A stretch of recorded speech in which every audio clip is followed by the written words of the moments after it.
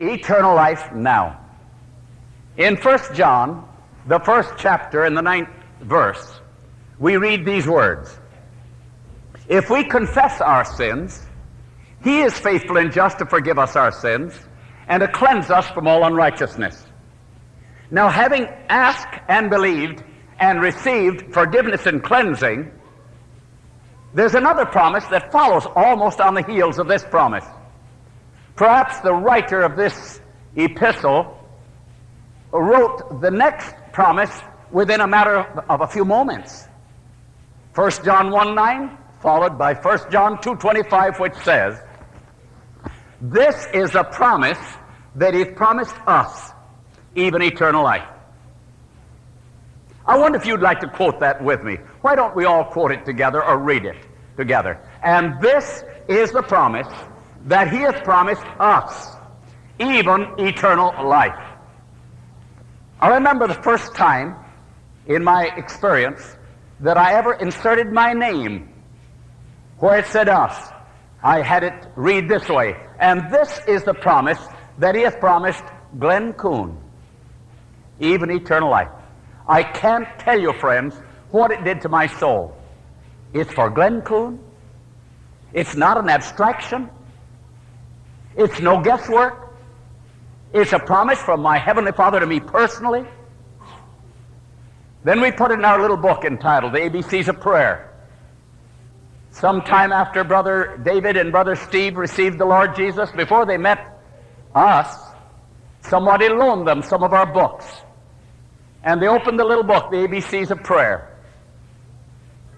And as they read the place where we suggested that they would insert their first and last names in the promise, they opened their Bibles, and Brother Steve placed in the margin, Steve Marshall. Brother David placed in his margin, David Meeker. And they read it. And this is the promise that he has promised Steve Marshall, David Meeker, even eternal life. And they reported later to us. They said, as we thought of the immensity, the eternity of it all, we sat there and looked into each other's faces, and they said we just shed tears for about half an hour to think of the fabulous love of the one whose hands were nailed to Calvary. He purchased our eternal life on Calvary. Amen? So, friends, we'd like to have you, if you would, open your Bible to 1 John 2:25. And we're going to read it, and as we come to the word us, we're going to ask you, instead of reading us, to audibly say your first and your last name. So everybody through this audience, everyone in the viewing audience, everyone in his or her home, will not say us, but you'll say your first and last name. You'll modulate your voice a little when you come to that, but you'll say it audibly. And I'll first repeat how I will say it. And this is the promise that he promised Glenn Coon, even eternal life. Would you like to try it with me together? And this is the promise that he has promised Glenn Coon, even eternal life. Friends, isn't it a glorious promise? This is for every one of us. And you know what happens about this time? Satan comes along and he said, now listen here. You have committed too many sins to claim that promise. And I found this. You know, Satan is very clever. I found that most people are willing, up to the present moment, to say, yes, I thank you, Lord, that up to a certain point I can claim this promise. But suppose that I sin again, then what? And particularly is this true with very tender-hearted people, conscientious people. In order somehow to meet the devil and beat the devil at his own trick, we like to stand before an audience and say, look, if you commit the same sin several times today after you've claimed eternal life, God doesn't change at all. He is absolutely the same. Jesus Christ the same yesterday, today, and forever. There's no change in God. We're talking to a group of little people, first, second, and third graders. And I thought, Lord, help me. help me at this early age to instill in their mind that God doesn't say, shape up, and then I love you. Shape up, then I'll forgive you. Shape up, and then I'll save you. No, no. We can't shape up. The shaping up has to be done by Him. So I claiming the Lord's promise for the Holy Spirit and wisdom, I said to these little folks, listen, you can ask God to forgive your sins. 1 John 1:9. And let's quote it together, little children, and they'll quote, if we confess our sins, He's faithful and just to forgive us our sins. Aren't they so sweet? And to cleanse us from all unrighteousness. And I said, when you confess your sins, will Jesus forgive you? And they're all nodding. All those precious little folks are nodding. Yes. Do you really believe? You believe Jesus forgives you, don't you? Yes. And then I take on a very serious look. But I said, listen, if you commit that same sin again today, and I try to look a little fierce. I don't have to try very much. If you commit that same sin again today, can you expect Him to forgive you then? And you know what about 90% of them do? Maybe one little person will almost dare. Yes, maybe two. But most of them, some will sit there and just wonder, could it be? But a number of them, no. I said, yes, He will. If you commit that same sin again today, He will forgive you. He hasn't changed at all. He's the same wonderful Savior. He will do it. I said, but listen now. Then I take on this serious Coon look again, you know. But listen, boys and girls. If you do that 3 times today, will Jesus forgive you then? You know what happens then? Bless the Lord. Almost every one of those little heads smile. Yes, He will. Yes, He will. They capture it quickly. Then I say, but now listen. Suppose you do it 7 times today. Yes, He will. Every one of them, almost without exception. But I said, now wait a minute. Suppose it was possible for you to commit that same sin 490 times today. Yes, He will. No matter how many times we sin, it doesn't change God. Aren't you glad, friends? It does not change His love. It does not change His attitude. It hurts us. It hurts Him. He has been the Lamb. Jesus has been the Lamb slain from the foundation of the world. He is suffering continually as a result of our sin. But His suffering from our sin does not cause Him to retaliate. Aren't you glad? It hurts us. It wounds us. It leaves scars. But it does not change God. So let's quote it again and together. And this is the promise that He hath promised us. Again. First and last name. I forgot too. So we'll forgive you do. First and last names. And this is the promise that He hath promised Glenn Coon. Even eternal life. As you can imagine, our team receives lots and lots of mail. Hundreds upon hundreds of letters. And we don't have a large staff to answer our mail, so if you don't get answers as soon as you expect, don't get discouraged. You'll get it in a year or 2. In one day's mail, we got 2 outstanding letters. One was from a young lady in her teens, probably about 19. And her letter was all written on one page, casually written. I like the way teenagers write. They can put more on a page than a lot of us older people can in a whole book. You know. She said, "Dear Pastor and Mrs. Coon, I want to thank you so much for that series of meetings that you conducted up at the Academy," and she named the Academy, "several years ago." She said, "I enjoyed every one of those meetings." But she said, at the time, I little realized the practical benefits I was going to receive. She said, "I'd like to cite 2. And the first one was, she said, I have been claiming God's promises. And one of the answers He's given me, He has given me one of the finest Christian, noble Christian boyfriends in the world, and we're engaged." And you know, I said, "Praise the Lord." What would you say? Say, that wasn't bad. That's a lot better than most audiences reply. You know why some audience don't reply? They say, "Did you say she was 19? Only 19? Well, I would rather a girl would fall in love with a boy, a good, godly boy at the age of 19, than on the rebound to marry a criminal, wouldn't you? So let's be careful. Now, you did beautifully. My, that was beautifully. Then she said the second example of how practical the ABCs of prayer are is this. She began to write about Jesus.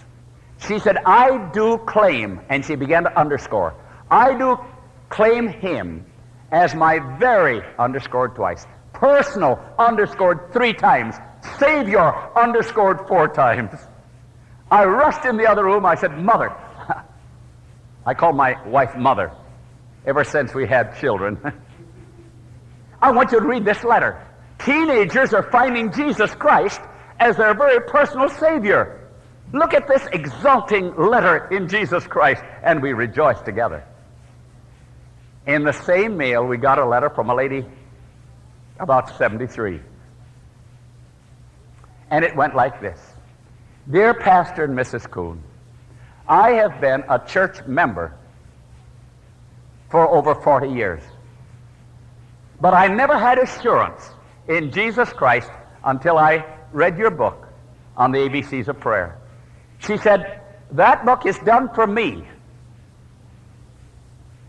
I'm sure she meant it was only the instrument of what God had done. What the author had in mind, namely, I now have my hand in the hand of the crucified. Oh, I said, thank the Lord. I'm sorry that the lady went along 40 years, without finding the simple trust that was hers in Jesus, aren't you? What a travesty it is for people to have just enough religion to make them worried. God wants us to have enough religion to say, in his presence there's fullness of joy. At his right hand there are pleasures forevermore. God wants us to do it. Though we're persecuted, though we're misunderstood, yet in the heart, he said, my peace I leave with you. My peace I give unto you. Not as the world giveth, give I unto you. The peace of the world passes away when somebody abuses them. But the peace in Jesus stays there in the heart, no matter what the external disappointing circumstances are. Aren't you glad for that? Thank the Lord. Oh, I was so thrilled. I said, dear Lord, we're going to keep, and my wife, she said, I agree. I said, we're going to keep right on this program, and we're going to keep traveling just as long as the Lord gives us strength. If there are men and women getting their hands in the hand of the crucified, we say, praise the Lord. God forbid that I should glory, save in the cross of our Lord Jesus Christ. May I add this parenthetically? Probably you don't realize what a terrible sacrifice my wife and I are passing through. I want to share just a bit of this parenthetically. One of the awful sacrifices that we have made this fall and winter is we have left Tennessee, where it's 20 below zero, to come out here into California. Can you imagine that? You see the sacrifice you go through when you follow Jesus? We thought, and we'd almost planned to go to Florida this fall. Florida is having snow all over the place. Don't you see what we sacrificed? All that zero weather? You know, my friends, it's no sacrifice to walk with Jesus Christ. The devil will try to discourage us, don't mistake. We'll not be riding on cloud 9 all the while. Oh, no. But, my friends, we can have a constant assurance that in spite of our stumbling, in spite of our mistakes, in spite of our crimson sin, God still is the same, and he sits on the throne, and he said, I love you still. What a wonderful Savior is Jesus, my Savior. I was speaking on this subject in a church quite a distance from here, and I was trying to explain to people how we receive this eternal life. Isaiah 45:22 says, look unto me and be you saved. And I've been receiving a lot of letters from friends, earnest, pleading letters. Would you please explain the difference between justification by faith and sanctification by faith? And I'm not sure about it. And I said, don't worry about the difference. The thief on the cross couldn't have explained the difference, right? But he could look to Jesus Christ. And salvation comes not through technicalities and technical differences. It comes through fixing our gaze on Jesus Christ, the Savior of the world. You may never be able to explain it like a theologian, but you can look into his face. And I kept writing to her again and again. I said, this is what you need to do. This is what we must all do. Look to him. Don't look to your behavior. Look to Jesus Christ, and you'll be saved. And then another text we've quoted with it. And I was speaking on this subject one morning, and the other text was Acts 16:31. The Apostle Paul gave this promise to the jailer at Philippi. You remember, they'd put their feet fast in the stocks. Paul and Silas sang at midnight. Oh, by the way, that gives a message right there, doesn't it? When you and I are going through the darkest troubles, let's try it. Singing the praise of God. I don't know which sang the melody. I don't know which sang the air, which sang the tenor, but I know one thing. They were on the air. For it says the people heard him, the prisoners heard them sing, and the whole jail trembled. Every man's bonds were loosed, and the jailer thought that they'd escaped. He was ready to commit suicide because he knew he'd be executed. And then Paul said, "Don't hurt yourself. We're all here." Isn't that unselfishness? The jailer sprang in, seized a light, sprang in. He said, "What shall I do to be saved?" You know what the Apostle Paul said? If you know, quote it with me. Believe on the Lord Jesus Christ, and thou shalt be saved. Is it true or isn't it? You don't have to know all the peculiarities of doctrine to be saved. You don't have to know what day is the Sabbath to be saved. You don't have to know where the dead are to be saved. But you do have to look up in the face of Jesus Christ and say, "Lord Jesus, Savior of the world, you've said you will save your people from their sins. I'm a sinner. I ask you to forgive me and cleanse me and to give me your salvation. I believe it because you can't lie. I receive it." And you have found eternal life as you continue to look to Jesus. This is the only way we can obey him, is by looking to him. If we look at our own inabilities and our hopelessness, we can't obey. It is he who gives us the power to obey. And it's really a three-part promise. Believe on the Lord. That means, Lord, I make you the Lord of my life. You've wanted to map out my life and bring me happiness eternally. But Lord, I've sort of been lording my own life. I now ask you to be the Lord of my life. The second part, the Lord Jesus. Matthew 1:21, thou shalt save your people from their sins. Lord, you're my Savior. I can't save myself. I'm not going to try to save myself. I'm going to look to you as my Savior. To believe on the Lord Jesus Christ. Christ means anointed. Lord, I'm reaching up for your Holy Spirit to anoint me. So I believe in you as my Lord. I believe in Jesus as my Savior. I believe in the anointed Christ who will anoint me and send me on my way to glory land. That particular morning as I was speaking, there was an 83-year-old war veteran listening. This man was called the swearingest man of his city. And he'd planned to unite with the church. Can you imagine that? And when the pastor told me that this man was thinking some of uniting with the church, but he had a little problem, on God's holy day he wanted to do his own thing, I thought to myself, is the pastor thinking of letting that man in the church? How is he going to? They said, he doesn't merely swear as a habit, he swears to entertain people.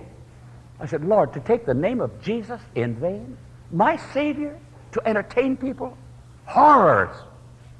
Pastor and I were riding along the day before when he was telling me something about this. He said, there he is now with a wheelbarrow.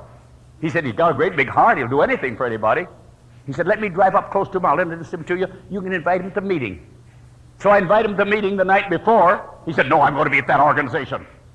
I said, well, we are going to have a meeting tomorrow morning, 11 o'clock. He said, I'll be there.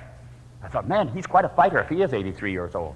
He's got a lot of warfare blood still in his veins. Sure enough, the next morning he was there. I was presenting this subject. Look to Jesus. Make him the Lord of your life. I concluded my message by inviting all who had not received assurance in Jesus. but would take that assurance that morning to come forward. People came. Scores came. Can you imagine people in Christian churches with their membership, carrying on in Christian activity, not having assurance in Jesus? That is the thought. Let's take it. What do you say? I said, take it this morning. Brethren, friends, whoever you are, take that salvation. It's free of charge. The gift of God is eternal life. And as they would come forward, I'd shake their hand, offer a little word of prayer, shake hands with another, and by the time we were ready for the benediction, I was halfway down the aisle, right next to the 83-year-old man, and my heart went out to him. And I said, he didn't know I was saying it particularly, especially for his benefit. I said, now friends, if there's anyone here this morning that's reaching out for Jesus to be the Lord of your life, and you haven't had quite the courage to step out in the aisle, why don't you, wherever you're standing, just with your foot, take a step. Nobody may see it, but the Lord will. There's something important about a gesture, a physical gesture. It's my way of saying, Lord, I choose you. I don't have the strength, but I make the choice. I said, now, friends, as we sing that closing stanza once more, I said, just make the gesture. We sang the closing stanza, and then the benediction was offered, and when the benediction was offered, I felt impressed, since the man was right there by the aisle, to put my hand on his shoulder, and I prayed a prayer. And the prayer went like this: thank you, Lord, for my brother's decision. In Jesus' name, amen. Now that's a short prayer, wouldn't you say? My wife was standing about 20 feet away with the pastor of the church. And by the time she knew I was praying, I was through. See, I don't believe in Magellan prayers in public. You know what a Magellan prayer is? A Magellan prayer is when people pray all around the world, while others are praying they'll put into port somewhere. So I don't believe in Magellan prayers in public. Pray as long as we want to in our closet. So I prayed that short prayer. You know, when I hear people praying in public, a long, long prayer, I think of a man trying to put a plug to an appliance in an outlet. And if he can't put it in immediately, you know, if he fumbles around, I say to myself, I know what he can't get it into the outlet. He isn't making contact. When I hear a man praying all over the place, I know he hasn't made contact yet. When you make contact with that plug, with that source of power, there's power. Thank you, Lord, for my brother's decision. And my wife told me after I went home, she said, you know when you said that? She said, the little old man went, I didn't know what that meant. That afternoon, as I stood up to speak, the pastor said, will you announce that all who want to be baptized tomorrow night will come meet us in the pastor's study? And I thought, he's liable to come in. Is he going to have baptized profanity? Well, I said, I just work here. So I announced it. Sure enough, right after the meeting, that man bolted in with the others. And I said, you know, it's wonderful. And I was praying for the Holy Spirit, and the Holy Spirit impressed me. Keep his eyes fixed on Jesus. I said, you know, it's wonderful, friends. This morning, you accepted the Lord as your Lord, Jesus Christ. Are there questions? Right up quickly. This 83-year-old man looked at me. He had two eyes like I was going to say firecrackers. And he fixed his gaze on me and said, if I am baptized tomorrow night, can I still engage in that organization? And I cried out to God in my heart, Lord, what am I going to do? And the Lord's Spirit said, keep his eyes on Jesus. Don't get bogged down. I said, listen, you made the Lord of your life this morning. Didn't you? You do what he tells you to do. He came back with this. Is it against the rules of the church? I said, forget all about the rules of the church. He knew what God had said to do. I said, you talk it over with Jesus, and tonight we'll see you. We forgot to see him that night. The Lord wanted us to. The next morning, after my wife and I were finished worship, my wife said, you forgot the little old man. I called the pastor. I said, would you see him? My time is all taken. He said, Brother Coon, the man called me not 15 minutes ago. Did he? He said he was sobbing.